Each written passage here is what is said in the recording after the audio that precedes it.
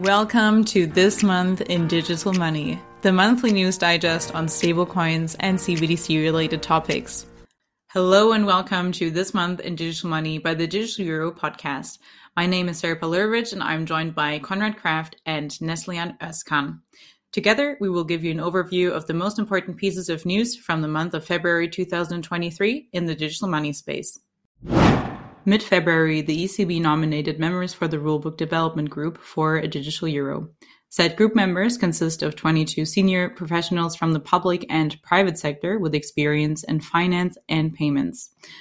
A look at the list of the members of the Rulebook Development Group shows that 8 out of the 22 members are actually representatives from the euro system, namely national central banks such as Deutsche Bundesbank, Banco de España, Banque de France, Banca d'Italia, and many others. The group will hold monthly meetings starting in February 2023. During those meetings, the European Commission will participate as an observer, and the goal of the Rulebook Development Group is to support the drafting of a scheme rulebook, obtain market input, and to gain an industry perspective. According to research conducted by Recap, London is the world's most crypto-ready city for businesses and startups. The study considered 8 key data points, including total number of crypto-specific events, crypto-related jobs, crypto-specific companies, and the number of crypto ATMs, as well as non-crypto factors such as the quality of life, research and development spending as a percentage of gross domestic product, and capital gains tax rate. London's top ranking is attributed to pro-crypto regulations and a supporting infrastructure that allows the general public access and exposure to the crypto ecosystem. Among the cities considered, London is home to the most number of people working in crypto-related jobs, indicating a high interest in the crypto ecosystem among the general public.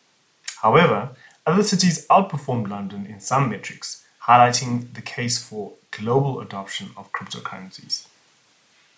The Bank of England is also looking to launch a central bank digital currency by 2030, in line with the UK Prime Minister's vision to ensure the UK financial service industry stays at the forefront of technological innovation.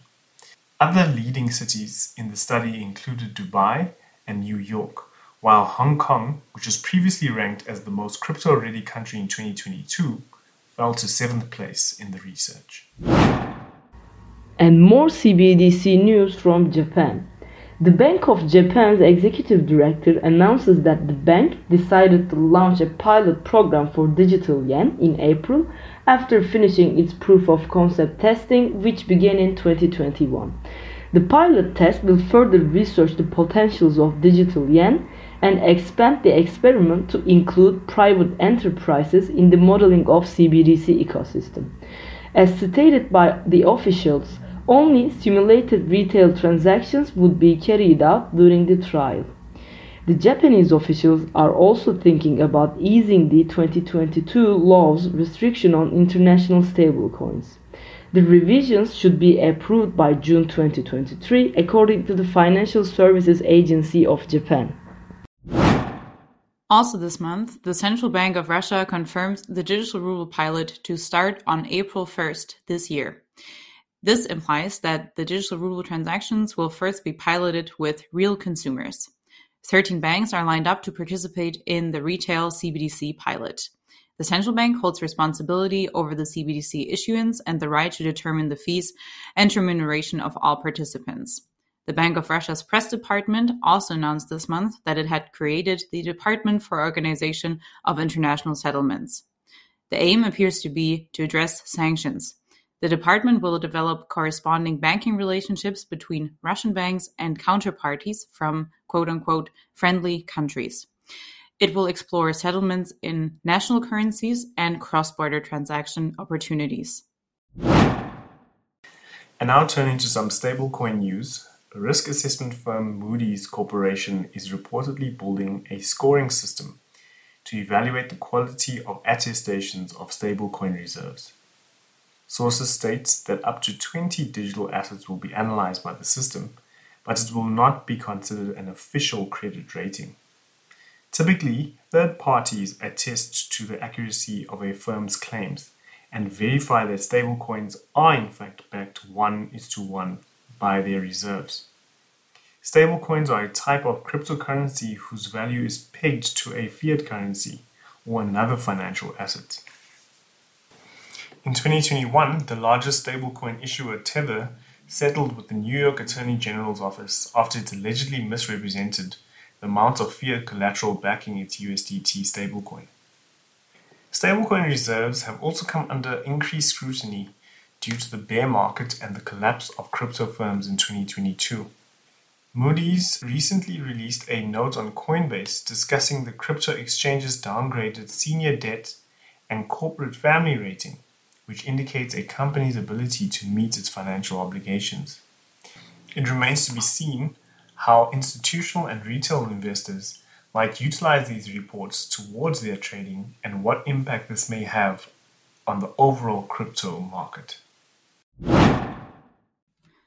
As members of the DIA community, I would like to draw your attention to the Digital Euro Conference taking place for the first time next month on March 31st in a hybrid format, both online and in Frankfurt. At the Digital Euro Conference, we will explore the latest developments in CBDCs, stablecoins, and tokenized commercial bank money, and other topics such as the regulated liability network. If it sounds interesting to you, we would love to see you in Frankfurt. To claim your discount code as a member of the DIA community, make sure to type in DEA20 at checkout on Eventbrite. The link can be found in the show notes. And alternatively, if you can make it to Frankfurt, we're happy to welcome you online via the streaming ticket, which is for free. Here, I would also like to mention that we have a donation option. So if you feel that our work is valuable, feel free to donate an amount that you deem appropriate. The focus of the DEC is not only on meeting industry leaders, but also conversing with regulating institutions such as the Financial Supervisory Authority of Germany, as well as several central bankers that will be present from various countries. When it comes to the companies leading in the space, we're happy to welcome, amongst others, DZ Bank, IBM, JP Morgan, Bundesdruckerei, DWS, EY, Circle, and many, many others. And now, recent updates on India's retail CBDC transactions. In late October 2022, the India's central bank began a wholesale CBDC trial to settle government bonds, as we have already discussed in previous podcasts. The Reserve Bank of India said that 770,000 transactions have been made using its retail CBDC since the pilot program began at the end of November 2022.